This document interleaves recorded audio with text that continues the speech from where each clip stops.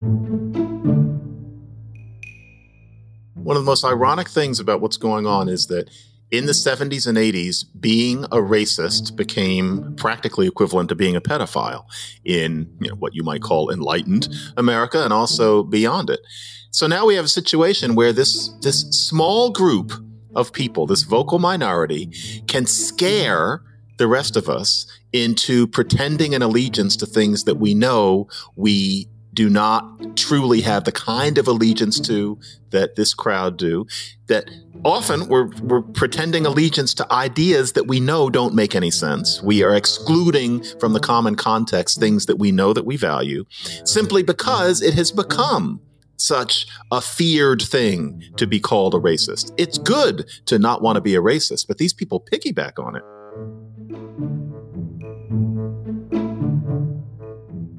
Welcome to the Unspeakable podcast. I'm your host, Meghan.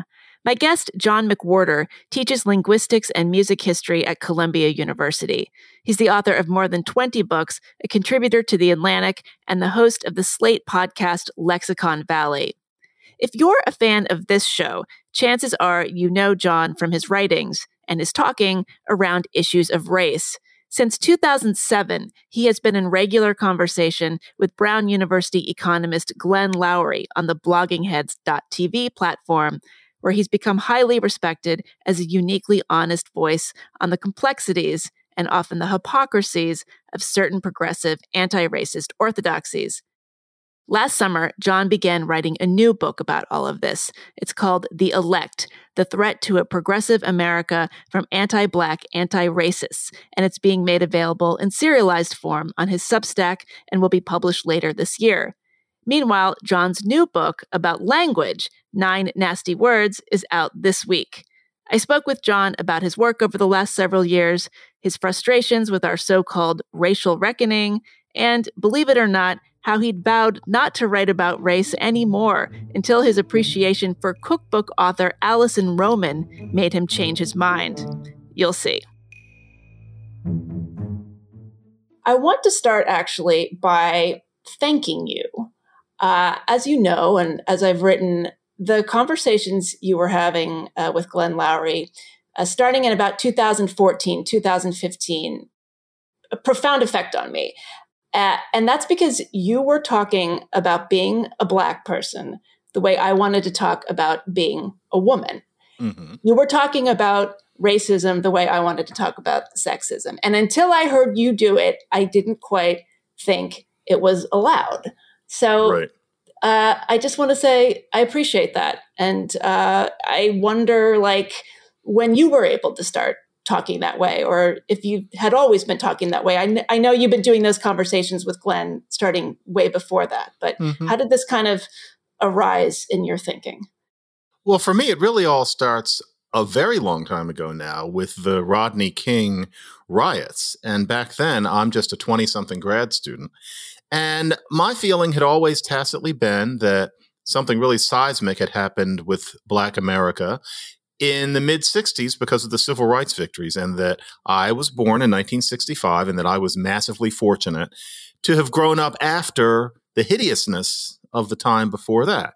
And I knew there was a such thing as racism. I knew that I had experienced it here and there. I knew things weren't perfect. But by 1991, I thought really, really great things had happened, that I had been lucky enough to live through a time of major progress. And the Rodney King verdict gave me my first sustained exposure to how many Black people, educated and not, regardless of temperament, genuinely seemed to feel that not much progress had been made beyond people having better manners. And I think the difference between me and many people, and I don't mean Black people, I just mean people, is that I was disinclined to think that all of these people around me who are thinking of themselves as stand-ins for Rodney King and think that what happened to him was a symbol that, quote unquote, a Black person can't get justice in this country still, which just struck me as so counterintuitive and so against reality. I thought, it's not that they're crazy. It's not that there's something wrong with their mental thinking. It's not that they're trying to profit from playing victims, because most of them, weren't profiting from anything. But I thought, if they're not crazy and they're not cynical, what is this? Because I'm not crazy either.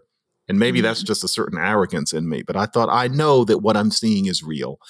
And yet they are saying all of this feeling just as correct as me. What's the issue? And what made me comfortable starting to say so was Shelby Steele's book, The Content of Our Character. And I very quickly found that the typical educated Black person of that time thought that book was just heretical, couldn't even begin.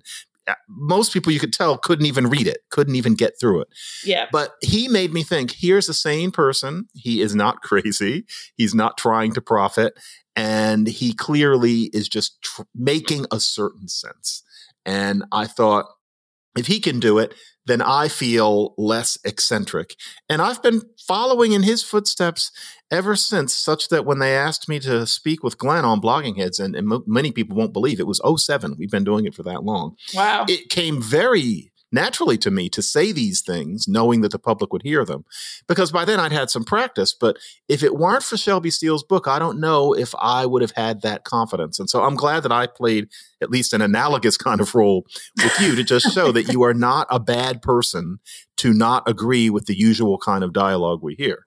Well, and not a crazy person. It was more that I wasn't totally off, and I wasn't missing something huge. I mean, exactly. I'm sure there are always things that we're missing, but that I wasn't completely living in a different universe. But Shelby Steele has always been known as a conservative. Did you at that time think of yourself as a liberal? I mean, I'm assuming you were like in graduate school around that time. So how did that figure in? Well, the truth is that, despite the fact that some people understandably think of me as somebody who had his eye on the main chance and carved a niche as a controversial race commentator, back in 1991, I was a nerdy linguistics graduate student.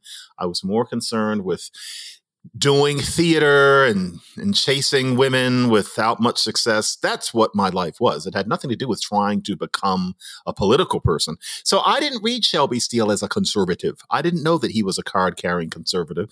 To tell you the truth, I was at Stanford. I didn't know what the Hoover Institution did or was. I knew it had something to do with George Shultz, so I guess I knew it leaned right. But I didn't, and Shelby wasn't part of it then. I didn't know. I knew, just as I know now, that I am a good liberal. I have never voted Republican, never even really considered it. But it just seemed to me that this Shelby Steele person was making sense. If anything, I made the assumption most people did and do. He's Black, he's an academic, he must be a Democrat. It didn't strike me as conservative. It struck me as just sense. And I later realized that his sorts of views were classified as right-wing. However, that came much later for me. And were you actually starting to write in this vein at that time? When did the shift from linguistics, kind of artsy person happen and you became more political? Much later, actually. I didn't know I was going to be writing about these things. And of course, in 1991, there's essentially no internet. And so, how do you write? Except remember those days? And so if you're going to write anything, it was going to be a book. And even then I knew that, only so many people are up for reading nonfiction books at all. So I wasn't thinking I was going to be writing about that. I always knew I wanted to be a nonfiction book writer, but I thought it was going to be about languages or dinosaurs or musical theater or something. I had no idea it would be about race. But things happened in the 90s that just got me madder and more frustrated. First, Rodney King, and then the response to the O.J. Simpson verdict. And then finally, what put me over the edge was, and it's interesting, if I hadn't gotten this job, I wouldn't be talking to you. I happened to get a job at Berkeley in the late 90s when there was the big uproar over the discontinuation of racial preferences. And opinions will differ as to what you were going to do in place of racial preferences and whether or not they should have been discontinued. But the way people talked about it was liturgical, counterintuitive, and often just outright mendacious. And once again, it was people who weren't crazy and they weren't bad people. And yet there was this discussion as if affirmative action had only been about bringing kids from poverty into the school, as if there was no performance difference between these kids and others, and not a severe one once you brought kids into school. And it was as if to discontinue racial preferences had to be a matter of bigotry or just an outright callousness to the legacies of history. And none of it squared with the reality I was experiencing, which was that most of the Black kids at Berkeley were thoroughly middle class, not rich, but middle class, and that there was a different approach among a great many of them to the thing we know as school. And that the reason for that was not that they were dumb. It wasn't that there was something wrong with them, but there was a cultural factor involved that was a predictable outcome of racism in the past. But I could see, as somebody who happened to be teaching both the white and the black kids, there was a huge difference, and it wasn't about poverty. And I just kind of boiled over. It wasn't any one thing, but I just could not stand listening to this dialogue. I couldn't stand the way everybody black and white assumed that I was thinking the same way. And I wrote a book, and that book was called Losing the Race, Self-Sabotage in Black America. Much to my surprise, it got around a good deal, and one thing led to another. But it was the 90s that got me. I just couldn't stand the cognitive dissonance anymore. And once again, I wanted people to know. I remember at the time thinking, Losing the Race is going to be read by a few people in Berkeley and Oakland. It's going to make certain black people very upset, but they'll get over it. And in the meantime, nobody again will ever assume that I believe all of these mantras and all of this double talk standing in my office door, assuming that I'm thinking the way all these other people are frankly pretending to think. That's all I thought Losing the Race would be. It ended up being more, and I'm glad, but it was just a matter of that I like things to make sense. And that includes race, whereas for many people who are black, the idea is things make sense. But once you talk about race issues, things are supposed to stop making complete sense, as if we're talking about religion. I have just never been able to go for that. And had you written any articles? Had you said anything publicly? Were you a sort of known figure? Did people have your number before Losing the Race, or was that just sort of like a shot over the bow? I left one thing out because I think stories should be streamlined, which is that in between OJ and Losing the Race, there had been the controversy over whether or not Black English should be used in schools, which had started in Oakland.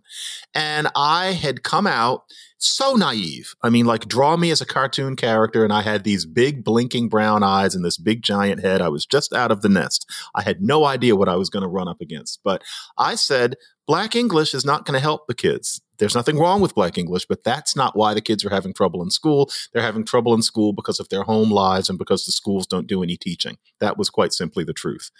And I said that truth having no idea that I was going against a shibboleth, that what I was supposed to say was, yes, these kids are being denied their rights as basically bilinguals. That's based on racism. We must bring Black English into the schools and the money that will entail, because otherwise these kids are being denied by systemic racism.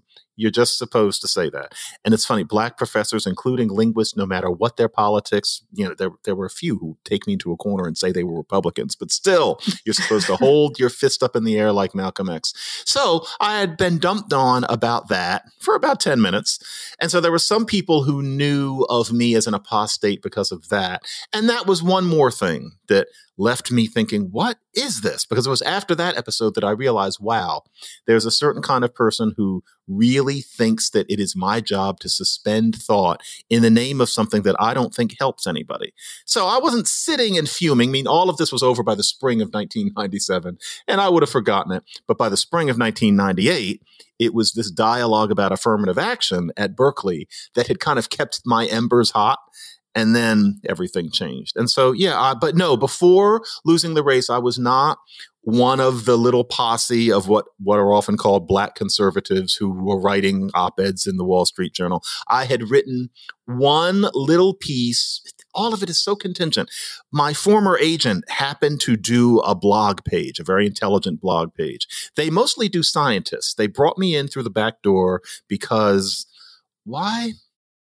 Because the first book I did for them was on linguistics, technically, and linguistics is a science. And so I had access to their blog page, and I wrote a piece frustrated with the way affirmative action had been discussed at Berkeley. And that got a certain amount of attention, most of it zestily negative. And so my agent was smart enough to say, you want to make this into a book? And at first I said no, because I wondered who would read it, because who knew who I was? But that was really the only thing. I wasn't known before. I just decided to take a chance. And I'm lucky I write fast. It's frankly a little bit ridiculous how quickly I write. So it didn't take any great effort to write Losing the Race. I just spilled it. And now, who knew that it was going to result in this? But, you take your life one day at a time. So when you say that the response was, what did you say, zestily negative? Does that excite you or does it worry you? Because I want to get into this. Like before we take listeners, through the kinds of things that you say. I'm sure many of the listeners are familiar with you, but I want to talk more in depth about what you're actually saying.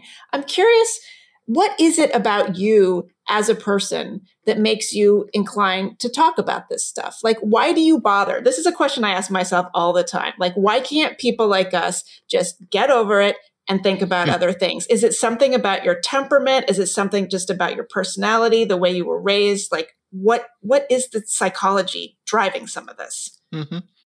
I like to have my point. I probably should have been a lawyer. And so as my dissertation... I think that more and more all the time these days. That's what we do is basically lawyering. And my dissertation advisor, he said once, don't get John mad because he'll write a book. And that is exactly what it is. If I am challenged on something where I feel that I can make sense of it, I feel like really having my point. And, one way to do it is write a book.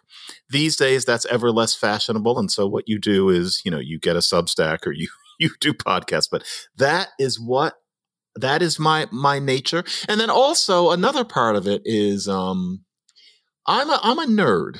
I'm somebody who, the essence of me is a Montessori kid who likes just reaching out, magpie style. I like a little of this and a little of that. And sometimes it has to do with race issues. And I want them to. But just as often, if not more, it doesn't.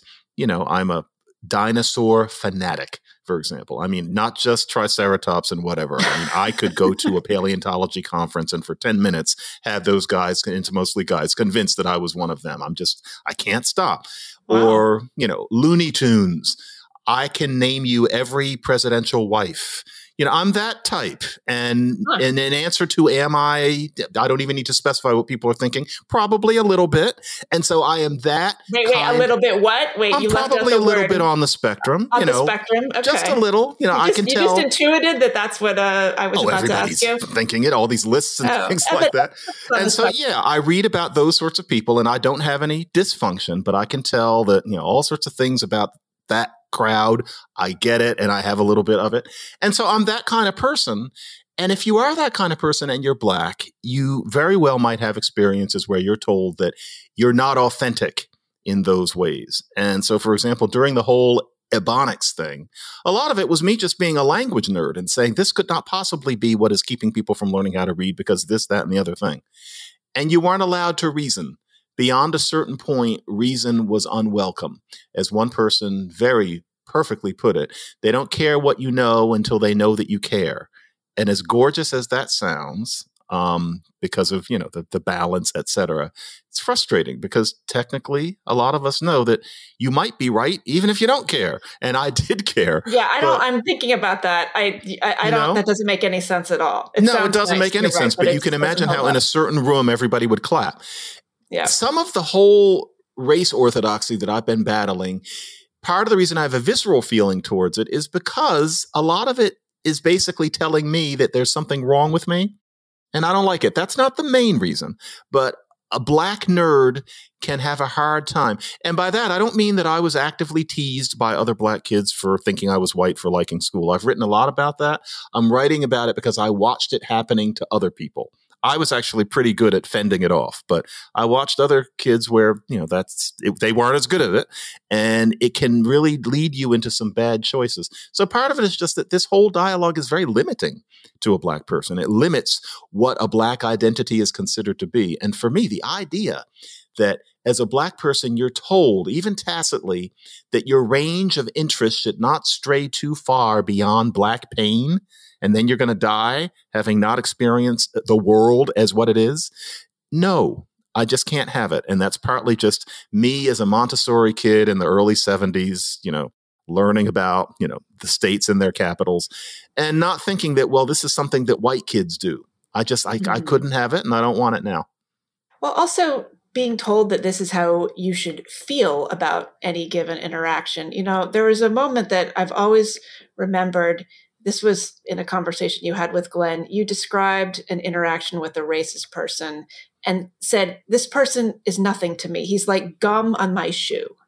I remember that was your exact phrasing. I would have said that, yeah. That, yes, sounds like you. That is always how I have felt about sexist men. They're just not my problem. To have somebody try to diminish me as a woman is that person is beneath my regard. To make them into a problem would be to give them power that they don't necessarily have. Now, is that because I'm in a privileged position and I have, the ability to kind of shoo that person off? Like, how do you answer the person who says, well, that's nice for you, but that's not most people's lived experience? See, there's a where do you draw the line on this that makes these things hard? Because obviously there's a point at which somebody's racism aimed at me would be genuinely debilitating. Or some people have asked me, how would you feel if somebody were calling you the N-word over and over again, and it wasn't somebody of a different social class than you, but, one of your peers, and it just kept happening and happening? And yeah, I mean, I'm human. Of course, the thing is that wouldn't happen in 2021. And more to the point, the thing is that many of the people who are saying to you, well, that's just you, but that's not how I feel. The problem is that, especially since the 1960s, certain people have been encouraged to take on the noble victim complex as a basis of identity. And we don't like to talk about that, partly because where do you draw the line? And partly because there's a sense that there's a slippery slope, that if you allow these things that don't bother you or don't bother me, then maybe things are going to get worse. To which my answer is partly, when has that happened? When has there been this kind of backlash in modern American social history? What's your model, as opposed to what you're afraid might happen? Justify why you're afraid of that happening. And then more to the point, I think that it is this victimhood identity that I think we need to bring into the discussion in a more scientific way. And I really do mean that. I'm going to start doing it. I've mentioned it on a few of the Bloggingheads episodes, and because I'm so busy lately, I never get around to putting my money where my mouth is. But psychologists know about the victim-focused identity. And of course, they tiptoe around saying too much about the Black part, usually, although not always. But there is that, and I have to say very carefully, because I avoid talking about women in this regard, because I feel I'm not a woman. I really have no standing. But yes, I can't help perceiving that sexism is the same thing, in that one can decide in certain cases, and it's not just a few, whether or not you're going to let it ruin your day. And of course, we're not talking about Harvey Weinstein. We're not talking about We're not talking about Governor Cuomo. We're talking about the passing things that you're talking about. Why do you let it ruin your day if it's something so small, especially given that a perfectly ordinary person, say 30 or 40 years ago, wouldn't have, and genuinely, walked off okay and enjoyed their lives? These are hard things, though, because there's no firm line.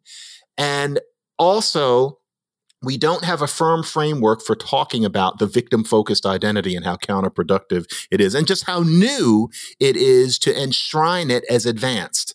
It would be so interesting to, just walk around in 1960 and see how alien that would be to a great many very intelligent and very psychologically healthy people. But we're at the point where, anybody who was alive and were running around then is now very elderly.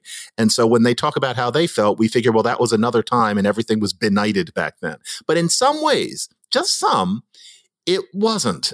But that's a hard thing to talk about. I also feel like a lot of these interactions in the past, people would have just, gone and complained about it with their friends.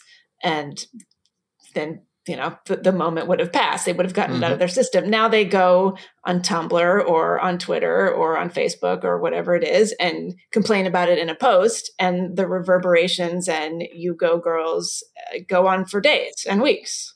So there is the sort of illusion of that this is so more pervasive than ever. Society has never been more racist. Society has never been more sexist. We hear this all the time, and it's just illogical. And time passes, and it gets to the point where people who are saying that, it's not that they're whippersnappers, but you can be 35 and really think that, but part of it is that you weren't 35 30 years ago. So you never saw the progress that's been happening. And so it's just, here's one, and I am completely open to being knocked down on this one, but this just occurs to me. 30 years ago, what year is it? It's 1991. And this is me as this callow graduate student. It was around the same time. And there was a college bowl thing that was going on campus, except for some reason, many graduate students were doing it too. I forget how this went, but that seemed like something that was up my alley. And so I went in, and at one point, I think it was gender segregated, maybe just mostly guys did it. It was a whole room full of guys. I was the only black one there, and the idea was to pair off for teams. And all of this happened so quickly. 3 teams paired off and went to other sides of the room. Nobody said a thing to me. It was like in a cartoon. All of a sudden, there were these 3 clumps of white guys in the corner. Nobody had touched my elbow. Nobody had made contact with me, and they did not know each other from before. It was clear that these people just immediately assumed that the black guy couldn't be smart. And none of them were thinking about it consciously, but it wasn't that I was socially awkward, because despite what I just said about myself before, actually, I walk into a room and I'm like anybody else. You're a theater person. You know. No, it was clear. It was pure, clear racism that this happened so quickly. And, I just nosed my way into a group, and I did fine. But that happened. I suspect that would be less likely now. I could be wrong, because I'm not that age anymore and I don't do college bowl. But I think that we've seen a lot more black nerdery, especially over about the past 10 or 15 years. The assumption that a person with brown skin isn't going to know what the capital of Minnesota is less than it is now. But if you didn't experience what it was like to be a black person, even in the very advanced 1991 in the Bay Area of California, where something like that would happen to you about once every 4 months, then it's easy to think that George Floyd shows that now nothing has changed since then, when the reality is much more complicated than that. Yeah. So with respect to that, last summer, you began writing a book about the new anti-racism movement, and you're now serializing it on Substack. It's called The Elect, Neo-Racists Posing as Anti-Racists and Their Threat to Progressive America. Who is the elect? Well, I want to say the elect is not just woke. The whole way we're using woke now is evolving as it has to, but it's not just woke people, because I frankly think I'm woke. It's the hyper woke. It's woke people who are mean about it. That's the elect. It's these people who think that they've got this message of truth and justice, and that message of truth and justice justifies defenestrating people, seeking people's dismissal from their jobs, verbal abuse, abuse on social media, basically this excommunication from the general polite public context. The people who think that that's okay, the people who either engage in it or like it with a capital L on social media, or watch it and just figure it's just desserts and say that revolutions are messy, that is electness. And it comes in degrees, but it's wokeness as abuse. That's what the elect is. And it started to alarm me last summer, and that's why I wrote the book. So weaponized wokeness. Ooh, good. Perhaps. I'm keeping that. Yes. I'm going to credit you. Weaponized wokeness. That's what the elect is. But how did you come up with the term the elect? Was it hard? Because I know I try not to use wokeness anymore the same way I try not to use the term cancel culture. They've just been diluted down into nothingness. Yeah. So did it just occur to you, or did you have like a list of words were you trying to find the perfect word to describe this phenomenon? Well, I who, have to reach to find the word excommunicate, I am not great at titles of things, snappy titles. I usually have to drink to come up with them. For my books, they always come at the very last minute. Fine literary tradition.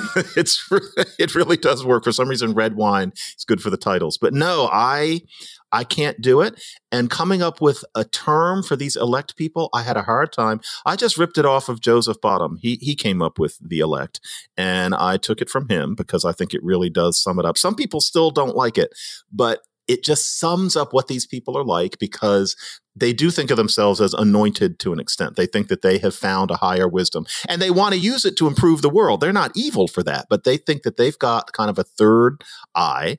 And then, because they are elect, they can be rather abusive, and they think of the abuse as part of what you have to do to make the world a better place. But yeah, it's that crowd. And it's not that they didn't exist before, but boy, did they acquire a certain influence in roughly June of 2020.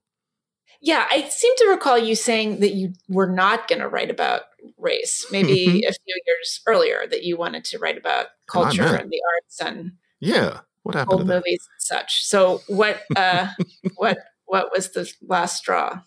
Just last Meghan, summer? isn't it funny how it's contingent? It was the silliest thing, but it wasn't silly because I'm glad I did this. It's become this whole new wing of my life and it's wearing me to a nub, but this has got to stop. But what changed my mind? If you had talked to me literally a year ago, I would have still said no more books about race. No, but not enough people want to read nonfiction books now because of social media. I don't want to be balkanized as being only about that. Bloggingheads will have to do in my columns. I really wouldn't have done it. And I had written a book about profanity. I have to say here, as somebody who wrote a book and needs to sell it, 9 Nasty Words is a jolly book. It is a beautiful physical size. It's full of jokes. It has nothing to do with race except for the chapter on the N-word. And even there, I'm not very tendentious in it. It is a jolly book. It represents the real me. It's coming out in May. I had written that and figured that would be it for a while. And you know what tipped it off? It was poor Alison Roman in the Times. I love her recipes.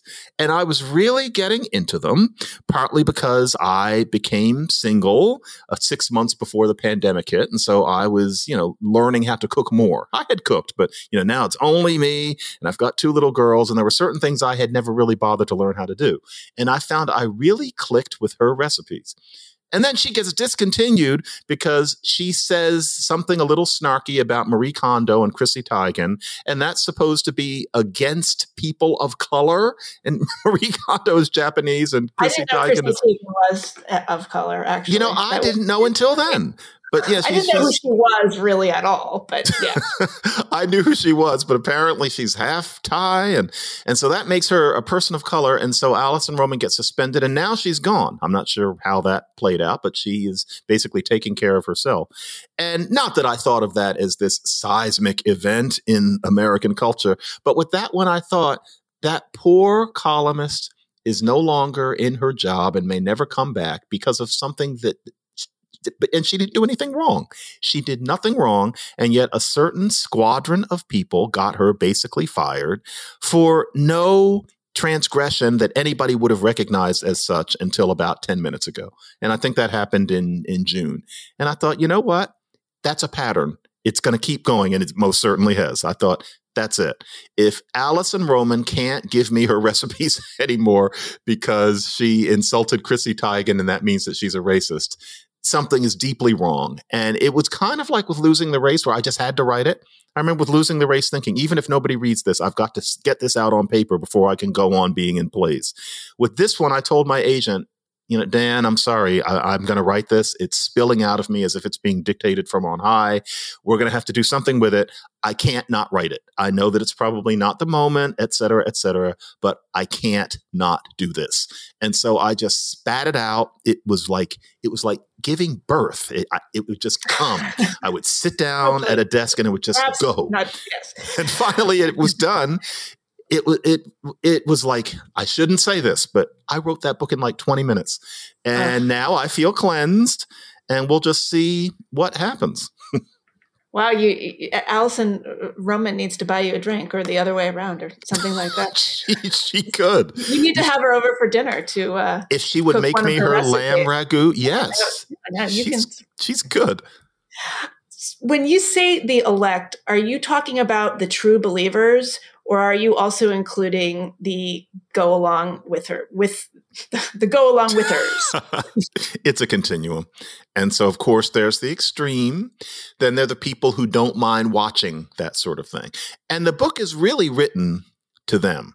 I'm writing to fence sitters, the people who look at this crusade. They know something's wrong, but there's a part of them that thinks that this might be a new morality that they need to jump onto, that maybe they, as fence sitters, are equivalent to the sorts of people who were drinking their highballs in 1967 and thinking that Martin Luther King was going too fast. Well, those people look so benighted to us now. You don't want to be one of them. I'm writing to them to let them know, just like Shelby Steele let me know that I wasn't crazy, that they're not crazy, to be good liberal people, maybe even leftist people, but not weaponized wokesters who call themselves helping Black people when really their main commitment is to going around virtue signaling that they know that racism exists and enjoying in a kind of bloodlust of hurting other people in the name of it. That really doesn't work. It's just a religion, as I say. And I think it needs to be said. The new book is actually, it's not written to Black people in particular. It certainly refers to Black people. But honestly, the main person I was thinking of in writing this new one was a certain kind of educated white person who is uncomfortable in that they're finding that they have to pretend to agree with things that really don't work, that are really mean, and that really don't make sense. And some of it, Meghan, comes from your book, where, as you know, I was very touched and very stimulated by your identifying a certain way that that kind of person started talking, especially about 4 years ago. There was a real hairpin turn last year, but about 4 years ago, you started noticing a certain way people were talking, over their Chardonnay at a certain kind of backyard Brooklyn party, or, the moms and dads at the playground with their kids, where there's this certain way of talking where the kind of white person that was written about in that book, Stuff White People Like, has suddenly taken on this kind of prosecutorial glint in the eye. That was such a great blog, was it not? Remember Stuff White People Like? It was fantastic. And I remember it could never be done now. I remember writing a column. It was a blog before it was a book, I think. And I remember when I was a LA Times columnist writing a column about how Stuff White People Liked wasn't about white people at all. It was about this kind of idea of what is bourgeois or striving. Exactly. Like, it had to do with a lot of things. And I remember writing it in such a way that I could never write anything today. Nobody would publish like one sentence of that column. And it was completely anodyne at the time. And so what was that, probably like 2010 or something? Little before. Maybe before it was 2010. That's right. Yeah. So, but in any case, I didn't mean to get off on that. But yeah, so the elect, like, I think I called them the woke assentee. But like, getting back to this, so there are the people who are, sipping their rosé in Brooklyn. And then there are the people, the younger people, I call them social justice extremists, who really, really believe this stuff. And I'm not sure those are not the same thing. So like, how are you kind of parsing this? Because like, it's all of a piece, of course, but there are also sort of finely tuned categories here. Yeah, I think that the message that has gotten out there now affects people in different ways depending on age. And so if you're talking about, this is all very stereotypy, but this Park Slope person, if they were hit by this when they were 37, well, the basic substrate of their existence is going to remain. Whereas if you're hit with this when you're 14, then the idea that if you're offended, then there's nothing to be said, that there are no questions to be had, there's no dialogue. If you are offended, then a cosmic offense has happened, and that justifies you performing any number of really antisocial actions, including making life living hell for the person who supposedly offended you. That way of looking at things can become a real way of being in a way that it might not if it hits you when you're older. And so I think that's why we're seeing some of this extreme shaming, for example, among teenagers and early 20-somethings in the name of this thing called social justice, which so often is really just a new version of Salem. And you weren't alive for Salem. And if you see a production of The Crucible, it looks like it was people a long time ago. It'd be hard for people to recognize that exact same human impulse is at work here. The scary thing about both the Park Slope people, but more to the point, the 17-year-old who is going to be a Park Slope person in 20 years and may not change in the extremity of their views, is that this is people who think that they found the truth. And of course, the people in Salem thought they had found it too. So did Mao, so did Stalin. They're all wrong, though. We know that Hitler was wrong. But in this case, and of course, these people aren't, killing anybody, but still, it's the substrate of it that matters. They're figuring that we've got the truth. This business of social justice based on critical race theory, that is truth. It justifies any amount of abuse. And I am closed to any discussion as to any behavior of mine that might change. Even I'm closed to the possibility that what I'm doing isn't actually helping Black people. And that's a really unlikely position. Never mind calling it arrogant or, what have you. These people think of themselves as beneficent. They're not arrogant. But do you really think that you found it? Or do you really think that Robin DiAngelo found the truth? She's the one who's got it figured out when Plato and Kant couldn't do it. That's what these people don't have occasion to think about. And is it because you think that they are just so desperate to be part of a group, to be affiliated with a concept or an idea, that they're just going to keep clinging on to it? Or are they just not very smart? Oh, no, it's not intelligence. It's the first thing. They're seeking a sense of connection and warmth and common purpose. All human beings do that. Unfortunately, in our society, this chasm has opened up where people can fall into it, seeking something that they could also get from any number of other communal activities. It's partly the decline of traditional religion. It's partly this Frank Putnam story of the decline of communal organizations. And it's partly just social media and the way it whips this sort of thing up. But everybody wants to join something and everybody wants to feel like they figured out the truth. That's part of what religion is. But in this case, it's a shitty religion. Frankly, it's a religion that is focused more on hurting people than on changing the world. So I figure that there needs to be a pushback. We're going to pause here for a brief message. Hi there. My name's Paul Shirley. I'm a former professional basketball player turned writer and also the founder of a thing called The Process. I'm honored to have a few seconds within Meghan's podcast to tell you what we do at The Process. If you're anything like most people, you're scattered, overstimulated, and frustrated by your inability to concentrate for long periods of time. Texts, emails, social media, and somehow you're expected to make progress at your job and on your passion projects. It's a lot. This is where The Process comes in. I believe that everything worth doing requires a process to do it, a set of habits and routines that allow you to access sustained periods of deep work. Through virtual co-working and productivity coaching, that's what we do at The Process. We help people like you learn to be productive, not busy. And here's the best part. You won't be doing this alone. Inside our platform, you'll meet people from all over the world, people who are dealing with the same frustrations you are, and people who want the same things you do: structure, accountability, community, and most of all, progress on the projects most important to you. We'd love to have you. To learn more, come see us at createyourprocess.com. I often talk about this in terms of it being a hostage situation, because you've got a relatively small number of people setting the agenda for everybody else. You have, Barry Weiss is the one who said Twitter is the ultimate editor of the New York Times. I mean, I think what frustrates so many of us is that it's not the people who are 21 and screaming on Twitter. It's the fact that the leaders of institutions are just bowing to them.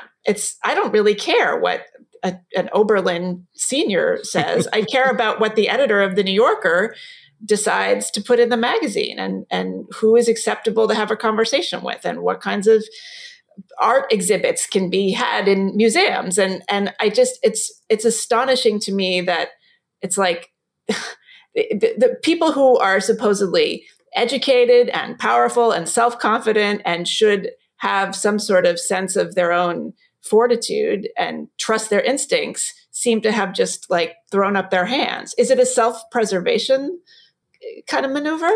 Yeah, it's fear.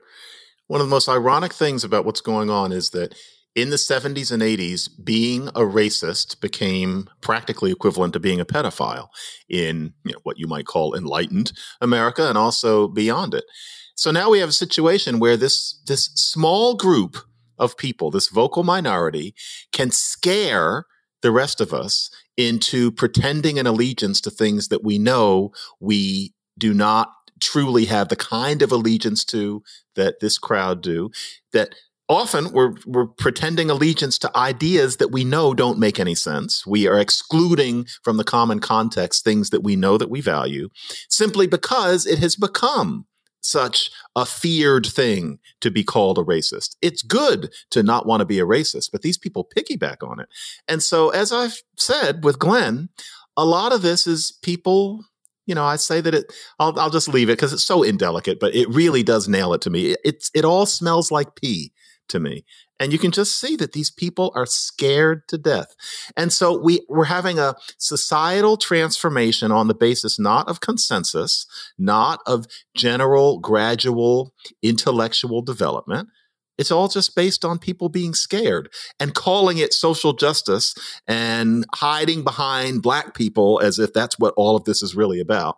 But really, it's just about fear. You don't want to be called a dirty name on Twitter. If Twitter didn't exist, then we would be in a very different place right now. It is one of the saddest outcomes of social media, which adds to all of the wonderful parts of it. I don't think any of us would want to give it up. But once there's Twitter, somebody calls you a racist, not just in some newspaper column or, in the letter section of some newspaper. Right. Remember that? Or it used to be used to get so upset about that. Remember, it was like, oh dear. Or they would send you something through email. Back in the day, I used to get lots and lots of hate mail, and you just kind of get used to it. Oh, yeah. But now you don't get that. That's rare because they put it on Twitter where the whole world can see it. That changes everything. Yeah. What do you say to the person who says, well, you can complain about this all you want, but at the end of the day, all this kind of corporate and institutional virtue signaling is just that. The messaging might be different, but the people in charge remain the same. It's still a tiny select group of powerful white men. Like the virtue signaling is a distraction from the fact that the capitalist status quo remains. Like how do you respond to that? Just because Nike has woke commercials doesn't change the fact that they continue to operate as they always have. Well, frankly, if that's all that a person sees, then it just indicates that their interests are what they are, but they're incomplete. If we're watching, for example, one university after another and one, school even below that level after another being hijacked by this anti-empirical, mendacious, infantilizing ideology, if that's not a problem, then I think that we're going to Richard Hofstadter. We're talking about a certain anti-intellectual strain in American culture. And by that, I don't mean that people are stupid. But what I mean is that there are people who think that if our intellectual culture is turned upside down, that's less important than whether or not or how much Nike has actually changed. I would say that both things are important. And so, virtue signaling as a fashion, frankly, that's old fashioned. But the issue is what impact that virtue signaling has. And if what's going on is an overturning of the honesty and substance of our entire intellectual, moral, and artistic culture, then anybody who tells me that that doesn't matter is somebody whose priorities are quite different from mine. And in all arrogance, I am quite confident that in 50 years, people will look back on that question and see it as evidence of something wrong at the heart of our culture these days. I can't claim to have all the answers, but the idea that what we've been seeing since last summer is just a little tempest in a teapot, that was a notion that maybe made sense for about 10 minutes into the summer. But after about July, no, it's often that I think people like what they're seeing. And if you do, then that's a whole different conversation as far as I'm concerned. You don't have friends who sort of grouse and murmur about this? I mean, I'm assuming that you do. I feel maybe it's just like they come to me. I mean, I don't know how many times a week somebody says to me like, well, I can only tell you this. I'm only saying this to you. The reason that we could not possibly be all wrong, although we're in our bubble too, is that, yes, I have that. It's amazing to me how many of my friends have come out of the woodwork, so to speak, and say, you know what, I agree with you, but we can't say this around other people. And in answer to the question some people may be asking, those people are Black as well as white. It's not only white people saying, you're saying the right thing. I can give vent to my racism. It's lots and lots of people. Yeah. And also, I think that there's a group of people, and I hope I'm not being too personal in saying that, Meghan, we know them. It's a people we know in common. There's a certain community of liberal / leftist people who just don't get this new stuff. And I have found that, yes, I value knowing all of those people because they keep me in a sense that I'm not crazy. And that group is not people from right-wing think tanks, not at all. It's that they're just some of us who cannot stand silent watching anti-empiricism put forward as some kind of higher morality. But yes, it's interesting how many people agree with this, which makes me realize, somebody needs to write a book, not that I'm the only one, to make people realize that it's okay to not understand why you're being told that to not be leftist enough is to be a white supremacist or to be in bed with white supremacy. No, somebody has to stand to thwart this and say no. We're not in right-wing think tanks, but we're also not on NPR. I mean, we're talking on podcasts and we're talking on YouTube, and I'm not trying to make a case that anybody's being marginalized, but like I'm just consistently surprised that there isn't like, there aren't sort of media companies springing up that will kind of accommodate this sort of discussion. It's strange to me the way it has remained so siloed. I think that'll change. And, to tell you the truth, all of a sudden now I'll never be on NPR again. I'm not boycotted by NPR. I get to get my licks in. And I think that's also true of a lot of other people, especially since I know, I probably shouldn't say this, a lot of people at NPR agree with this stuff, but they're not going to say it on record. And so, yeah, I really do think that what we're doing here is, the idea is not to push the elect out of the room. I am very happy to have people on the hard, even the loony left at the table to remind us of places that we could go. And even if some of what they say is never going to hit the mainstream, you need to hear from them. And society changes on the basis of ideas like those. Slowly, it doesn't happen instantly the way a lot of people seem to be waiting for. But the idea is to just get it back to where it was and say, the wonderful 2010, when you could have, for example, stuff white people like, where I remember one of the entries was being offended. And the joke was that you're walking around offended on the basis of people who you don't even belong to. Now, that would be considered a white supremacist thing to say. Not funny to have that white person being mocked for being offended. Their being offended is now the equivalent of them being in the grace of God. That's got to go. That's what I think we need to change. So let's go back to 2010. And 2010 was bad enough in many ways, but I think that we were having a much more intelligent conversation about the country going leftward. Do you think we were having more intelligent conversations in 2010 than we were in 1995? Like, was that a PC time? Because it's funny, it was, but like PC, again, not a term that I like to use. It was like an in-joke among the left. It existed, and it existed in academia, but it wasn't, there was no social media. So it wasn't sort of made into a part of the popular culture as much, other than just as a joke, you know? It's funny. I remember PC when it was beginning. I had a very PC roommate in 1984, and he would use that term with kind of an arched eyebrow, with the idea being, yes, we know it's kind of arrogant to say that there's certain views that are correct, but we all know that they are, and ha ha ha. And I remember that was something that you said, at least in my college, it was something said in leftist circles as a little joke. It was kind of making fun of our own smugness. And I say our because I thought of myself as very much part of that crowd. I was Maud, to take a TV character who was very PC in that way. But then the term changed and it started being used as a battering ram and in ridicule, which is exactly the trajectory that woke has taken. But yeah, in terms of the race debate, the 90s, in retrospect, were the grand era of card-carrying Black conservatism getting a lot of attention from the mainstream media in the wake of the Reagan administration having been in power. And then that evaporated in the late 90s. And by the time you got to about 2003, it's interesting. It was emblematic. The affirmative action victory at the University of Michigan, the fact that racial preferences were not completely shut down in those two, the Grutter and the Gratz cases, that was the end of an era.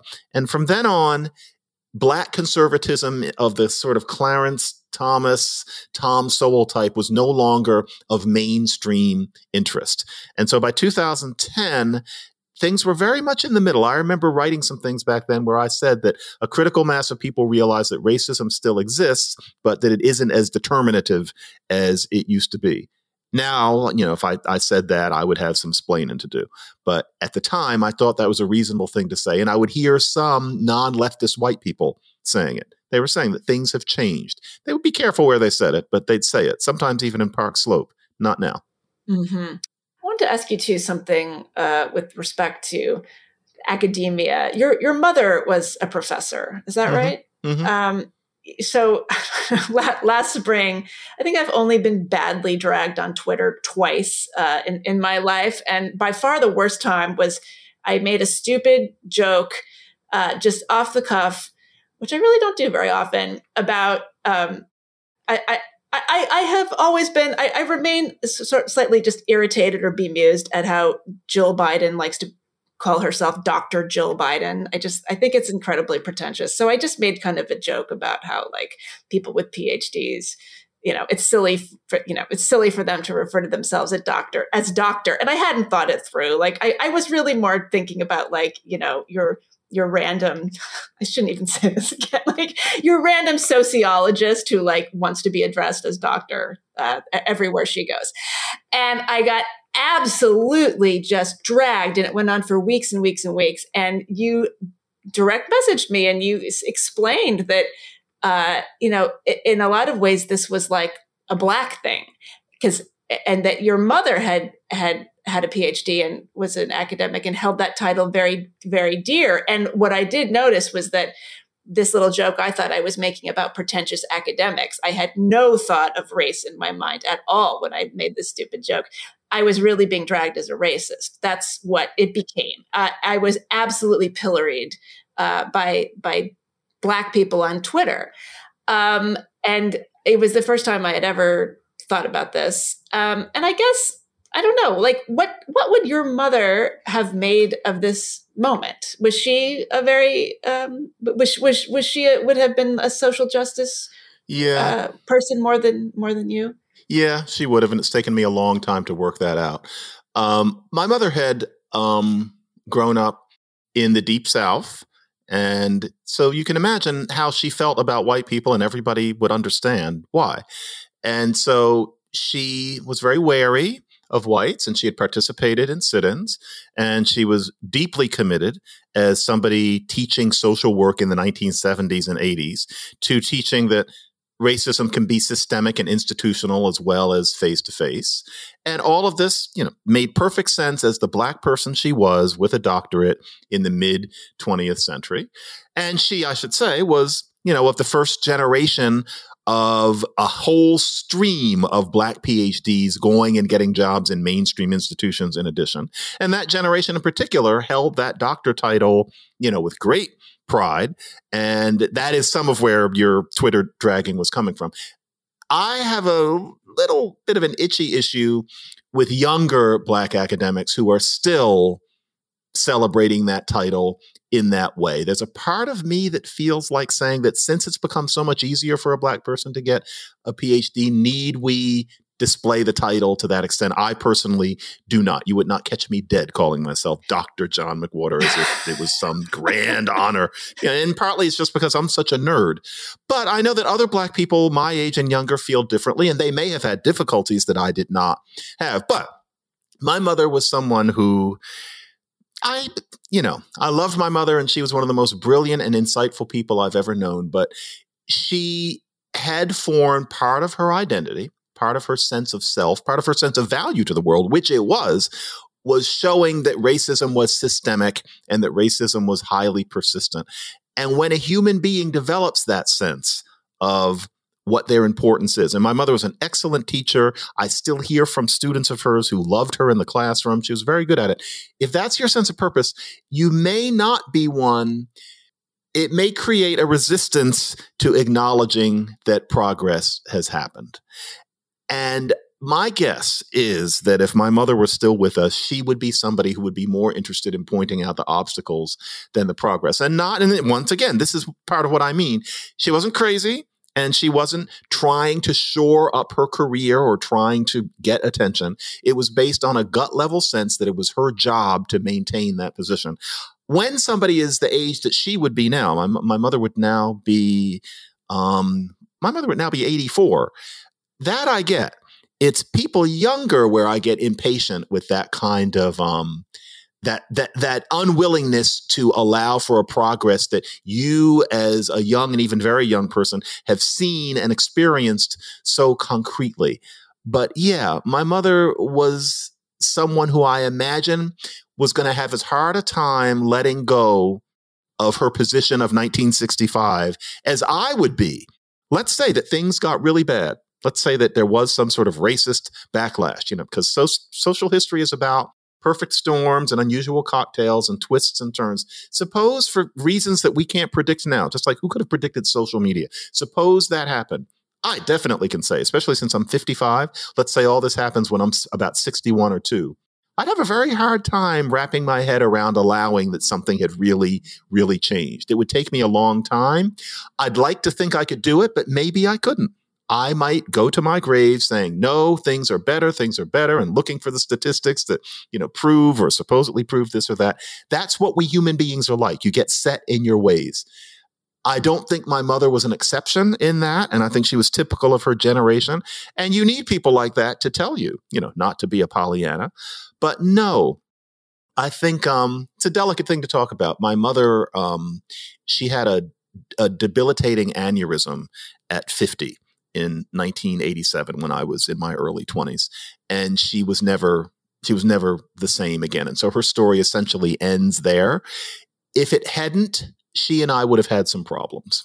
Yeah, it would have been hard.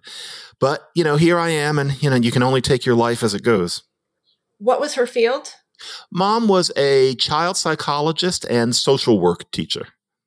Wow. So those are probably the two most captured academic fields today. Exactly.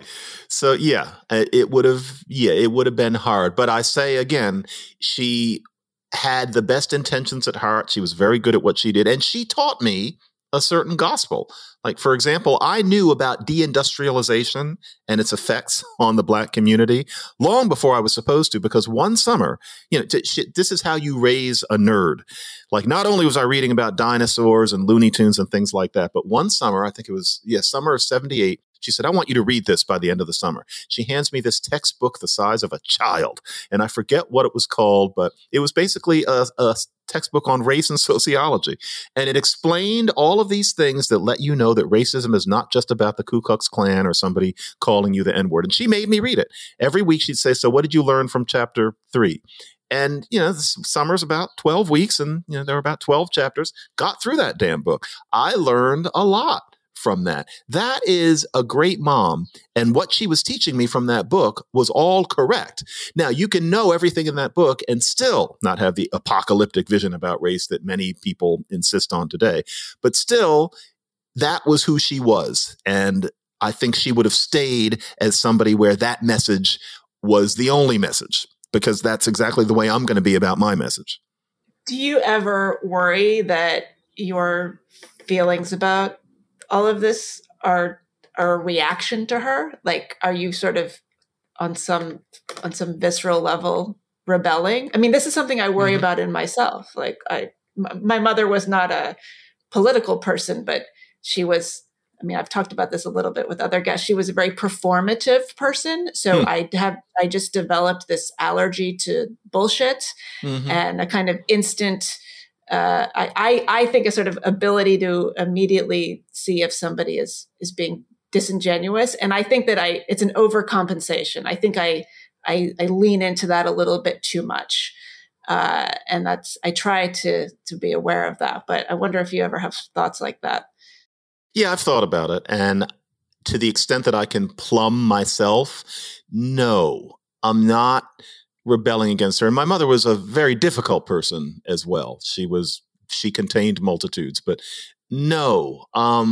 If there's any of that in me, And of course there is. It's a disembodied haze of teendom where I shifted from the age of about 11, where I was a very Black-centered kid. It would surprise many people to know this. My home was with them. They were my friends when there were other white people around. It was the Black kids I tended to hew more to. Then you look at me when I'm about 16, and that's changed. And it was because of various things, one of them being the creeping idea that if you're a nerd, you're not Black, which was stronger in the 70s and 80s than I'm beginning to get the feeling it is today. And all sorts of things where it was easier to be weird around the white kids. But then once you're around the white kids, you can't help noticing that there's an extent. It's not as if they're bigots. Even in the 70s and 80s, things were changing very, very quickly. But still, you're not always being seen fully. And Lord forbid the dating thing starts where you can't help getting the feeling that even if you are not Adonis, that there's kind of a reason why you're always the bridesmaid, never the bride, year after year after year. And so all of that, I think a bit of me has never gotten over being told that I wasn't good enough because I was this kind of reserved oddball.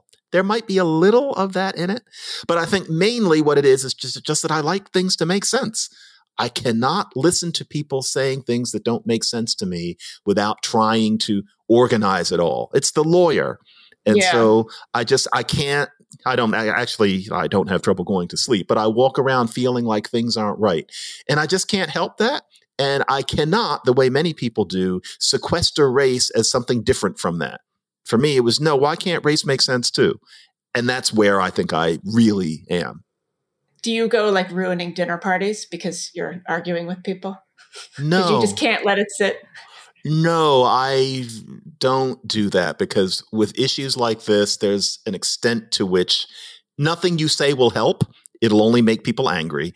And so for me, there's a point, and sometimes I don't even have to hear anything said, where you just kind of shut down. I am not one for ruining the dinner party. I'll just kind of play along and hope that the subject changes. Yeah, there's no point. For example, with George Floyd, for me to say in some settings, a white guy was killed in the exact same way, and it's recorded. His name is Tony Timpa. To push that too hard in some settings, I've noticed it isn't worth it. You're not going to change anybody's mind, and it's just going to make people angry, and life is short. And I'm talking about, in this case, white people as much as Black people. Yeah. So, just there's no point. And, that's another part of it, Meghan. Because I'm not one for doing it face-to-face any more than absolutely necessary, I want to get it out in writing because I don't do it in person. Get it out in writing, and if somebody's mad, at least they're not with you, and they might say something on Twitter, but frankly, I have other things to do. I never thought about that until now, but no, there's no point in talking about these things face to face with a certain kind of person. So I just don't do it. Life is short. Oh, wow. Well, you're a better man than I. You do it? You actually? Yeah, I tend to be a little bit argumentative. But I try to do it in a good humored way. I try to always keep it light. I don't know. But yeah, I think especially the last couple of years, I don't know. I don't like to sit there and just have somebody have something incredibly wrong. Like if they just say something that I know to be false, it's hard for me to let that go. What my strategy with that is I'll ask one rhetorical question and then very deliberately not follow up. Just leave it sitting in the air because I think that can be useful and that the person will keep thinking about that. Sometimes the person will come to you 2 or 3 years later and say, remember that thing that you said? And so if somebody says something about, educated white parents who send their kids to a private school, that means that they're racist. And I might just say something like, would you really be comfortable accusing Angela of being a racist because she sends her kids to the private school over on the other side of town? Is she a racist because of that? It's one thing to say that about a class of people, but do you really think Angela is a racist on that level? And the person will probably say, well, if you put it that way, I guess so. But you can look in their eyes and see that they don't mean it. Yeah. You just gave them some food for thought. But leave it there. Don't push the point because you won't get anywhere because you're touching people where they live. that sort of thing. I will do that, but that's about the limit. Actually, now that I'm thinking about this, I wonder too if there's some sort of like female privilege that women have in terms of arguing. No, seriously, because I think that to be a woman who's kind of, argumentative or, will have a kind of intellectual volley or just, be a little bit confrontational, that's not the norm. So I don't think it's as threatening. I'm not going to get accused of mansplaining, like I don't have that to worry about. So I think it's especially when I was younger, it was like maybe kind of cute that, I would kind of get into it with people. And the older I get, I think it's less cute. So I just might notice it more. I don't know. I know what you mean. And it's fun. Yeah. Yeah. If it's I like, were what a feisty girl, like kind of that. And if I were a different kind of black man, I would have a little bit more space, because if I had more of a black cadence to my voice and all sorts of very subtle sorts of things, I could get away with it because I'd be speaking from down below, so to speak, speaking for my community. I'm the oppressed person. But instead, I've got this insurance salesman, 1946 white Connecticut voice. And so it doesn't sound that way. And in general, as a man, I avoid that sort of thing, especially if it's a woman, because if you interrupt, there's a history of that. And I turn down panels on some radio and TV shows because I just say, with the composition of that crowd, I couldn't interrupt without being processed as obnoxious, but they will talk over me and I won't get to say anything. Yeah. Because there's an etiquette there. Exactly. Yeah. Well, we've been going for a while. I don't want to keep you too much longer, but I did want to ask you about something. There were some remarks that you and Glenn made on a recent episode. I think it was an Ask Me Anything. Somebody had written in, it had to do with relationships and politics. I guess a listener had written in and asked if it was possible to have a spouse or a partner with whom you did not share a sort of baseline ideological outlook. And Glenn talked about his wife being considerably to the left of him, and how they have other things in common, and she keeps him in check and all of that. And I have to say, several things happened to me as I was listening to this. I heard Glenn speak, and there was like this tiny little woke feminist in me who was wondering if that sort of disparity works well when it's the man who's the more, quote unquote, public facing spouse. Like there's an element in which you can just sort of pat the other person on the head and say, there, those are nice opinions you have. And not that Lawan, Glenn's wife, is someone to whom you do that. But then, then two things happened. First, Glenn was generally vulnerable when he said, but we've only been married a few years, so your prayers are welcome. And then the second thing that happened is that you spoke and you effectively stated that you would not be able to be with someone who wasn't on your side in a pretty particular set of ways. And I found that exchange really moving and genuinely vulnerable, and not just for my own reasons. So without asking you to go into too many personal details, I wonder if you have anything more to say about that, if that was a moment that you reflected on later. That was a weird place that we went in that one. There are times when Glenn and I, we're not staging it, but of course we kind of plan what we're going to talk about. But sometimes it goes into some places where, we really are just completely flying blind. And that was one of those things. And I would just say that at this point, I have developed a certain set of commitments, and I've gotten very explicit about them, and it becomes part of my social life, and it's part of, talk about who you think you are and what your value is to the world. It's, if I have anything to offer, it's become one of those things. And I would be happy to have someone to keep me honest, et cetera. And if somebody was, lefter than me, okay, especially since I think of myself as left of center. Yeah, exactly. It's not like I'm a Republican conservative. Yeah. But it is at the point where if with one event after another, I could not see eye to eye with the person who I'm making dinner with the person who I'm having a glass of wine with, I'm not sure how real it would be for me, or I would just for me, a romantic relationship would have to be a certain basic comfort about those things because it has become me, with all of the media that people like us do and, the books and how you process the news, and especially with the news being so immediate, with it being in our pockets all the time. I don't think I would want to go there. And as I said, my marriage didn't end because of that, but it was an element in the water. And I think it was a symptom of our coming apart. I think that she originally, before we met, was lefter than me, and we had kind of come together because we were together. And I think part of a symptom of the fraying was that I think she was going back to her natural self. And yeah, that part of it I don't miss, and I wouldn't want to go back there.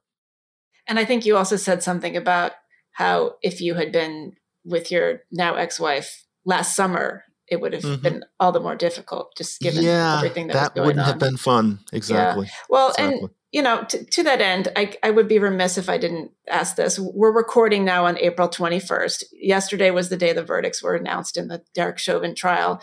This conversation isn't going to go up for a few weeks, and obviously a lot will have been said between now and then. But I wonder if you have any just quick thoughts. Do you think it could have gone any other way given the climate?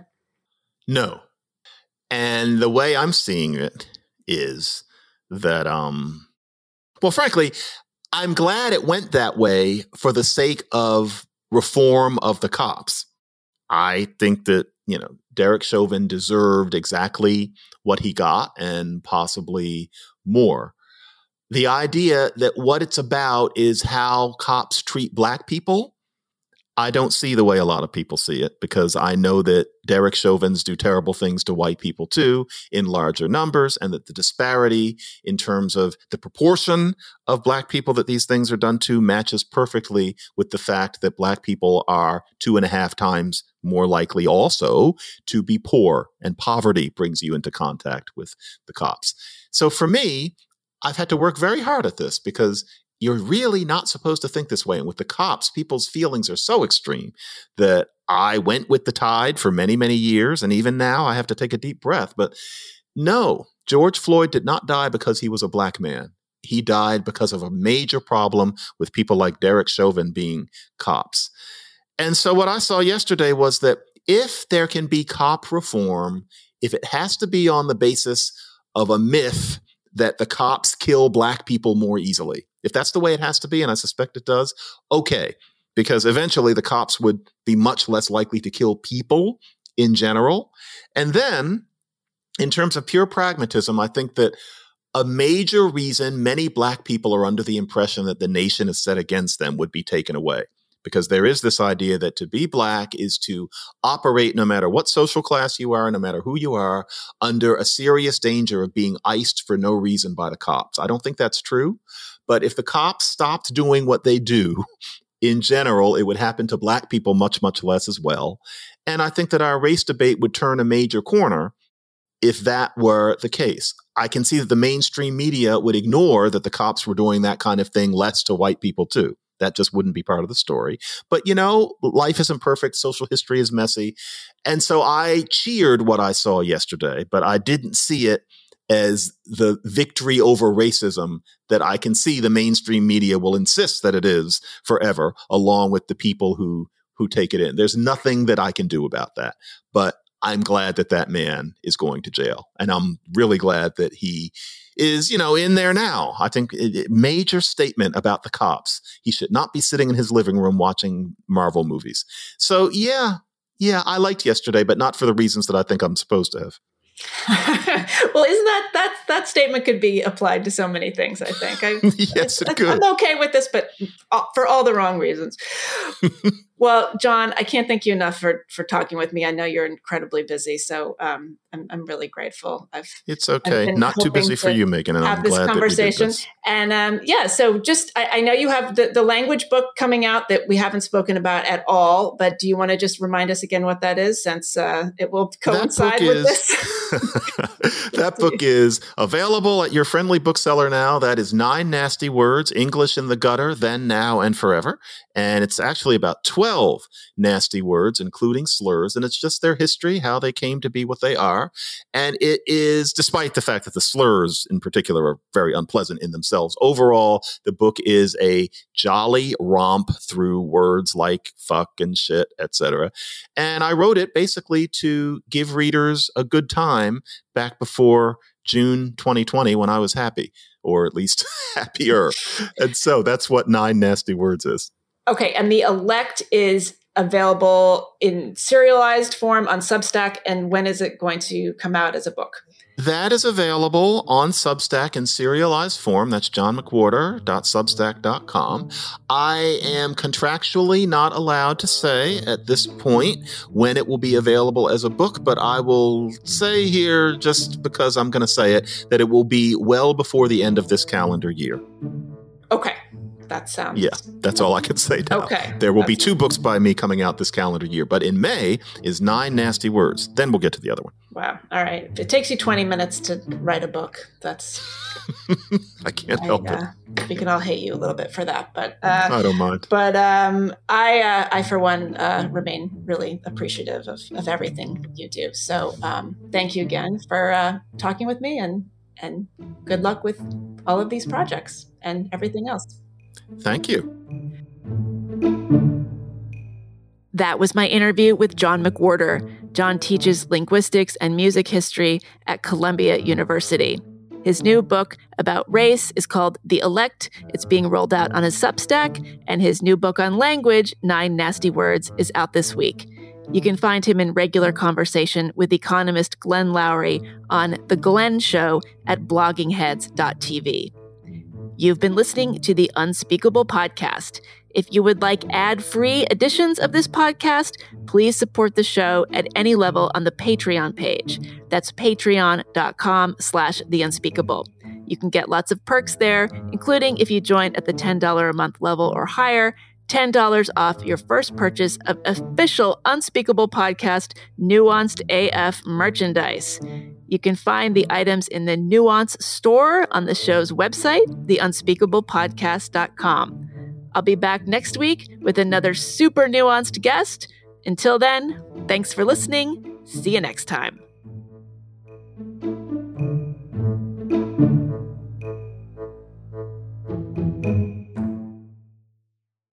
Hi, I'm Frank. I don't like change. And I just saw a billboard for this new BJ's Wholesale Club talking about how you could pay as little as 2 cents a gallon for gas. Look, when gas prices are this low, we can't complain about gas prices being too high. No, sir. I wouldn't join BJ's Wholesale Club. Hey, thanks, Frank. But if you do want to sign up now to get a $40 BJ's digital gift card, join the new BJ's Wholesale Club, opening soon in South Fayette. Visit bjs.com/South Fayette or the BJ's Membership Center at Newbury Market. Offer valid for a limited time. Are you in excruciating pain brought on by your son, daughter, or spouse suffering from addiction? You are not alone. If you call Recovery Centers of America today at 1-888-RECOVERY, your whole family can begin to recover. At Recovery Centers of America at Monroeville, your loved one will be treated with care by expert addiction professionals, while family programming will give you support and healing so that you can recover as well. RCA accepts insurance, provides transportation, and offers intervention services. Call 1-888-RECOVERY now.